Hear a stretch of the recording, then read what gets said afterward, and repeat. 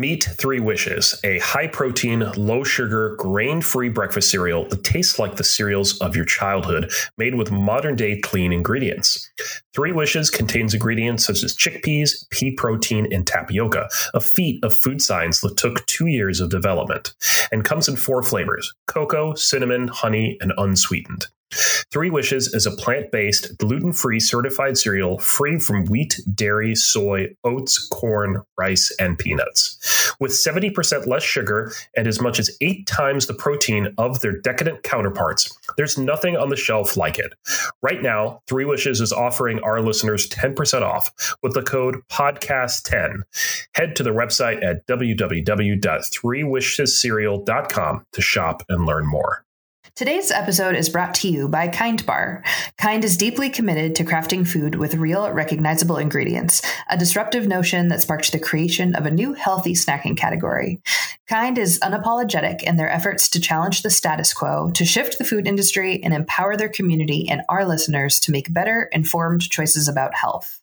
Kindness can be a transformative force for good, and that is why we're teaming up with Kind and Podgo to bring our listeners 10% or 15% off for military, teachers, students, first responders, doctors, and nurses.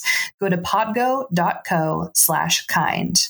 That's podgo.co/kind. Kind Bar, creating a kinder and healthier world, one act, one snack at a time. Hello and welcome to 3-Minute Movie Reviews. I'm Kim Holman. And I'm Michael Russell.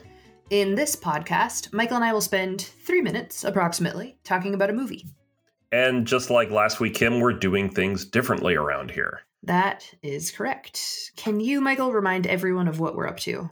We watched a movie.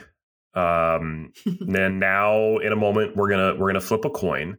And the winner gets to decide whether they will be saying throughout the 3 minutes whether what we watched was a good movie or a bad movie.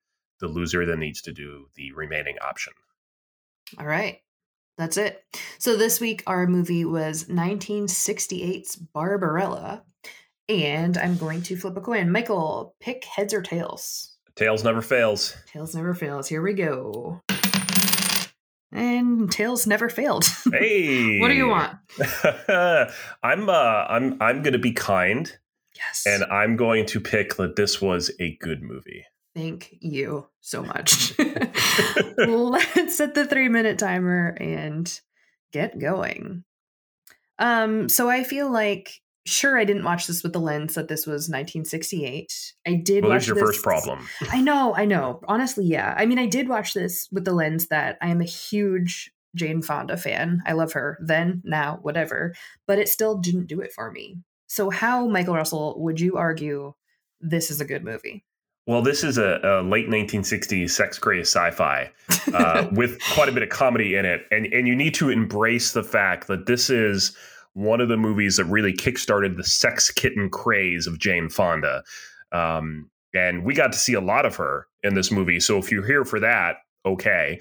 But you can stick around for really, to me, what's really great about this movie is the expansive set design and world building that really is here, because there's a lot of it. There really is. I see it. I see your point. I would argue, I think that while I'm very pro, like, all right, let's like sexually liberate women on camera, and I do like think that angle is respectable, I think I could still tell it was like written by a man from a man's lens, and it was very like, it just felt very canned to me. I mean, I can't fight you there. She was, at least in the beginning of the movie, certainly presented herself as a strong female character, and then quickly we delved into the typical tropes of she got into trouble and was rescued by a man. Sure. And then in the sex comedy that you would expect, it was that then she would reward said man with sex. So there were issues with that story. I'm not going to doubt that, but you know, we are a advanced civilization by the time of this movie. I think it's supposed to be like 4,000 is the year or something like that. So yeah. There is a lot of things that have changed. So you need to really embrace the absurdity of the future to a certain extent. But would you embrace the absurdity of the future as far as the creepy children with the cannibal dolls? I mean, I don't know the society that they came from, but obviously this is some form of entertainment for them in the roving Iceland. I mean, it's like you didn't even watch the movie, Kim. We're in a different planet in the future. Things are different then, Kim. I guess so. Children aren't different, and dolls aren't different. But the fact that these dolls had very sharp teeth. Indeed. I think that, like, maybe 20 minutes into the movie was where I start to be like, and nope, this is not for me. You need to embrace the absurdity of having a blind angel who refines the will to fly after having sex with Jane Fonda. Right. I mean, I believe in Jane Fonda, but the whole angel situation was a lot. Yeah. I will give you, in the last few seconds that we have, I loved that opening scene. I was here for it. I was like, this is I didn't know anything about this movie coming into it, but I was like, we are here for the astronaut, really strange burlesque performance art situation. I was like, I'm pretty sure this is high art. And then it quickly fell all the way down the well for me from there. But I'll give you that opening scene.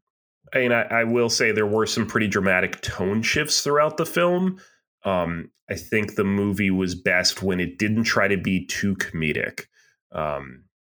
Is when it kind of went off the rails a little bit. And I can't say the name of the password, which is that really long name of that town in Wales. All I know is it ends with a go, go, go.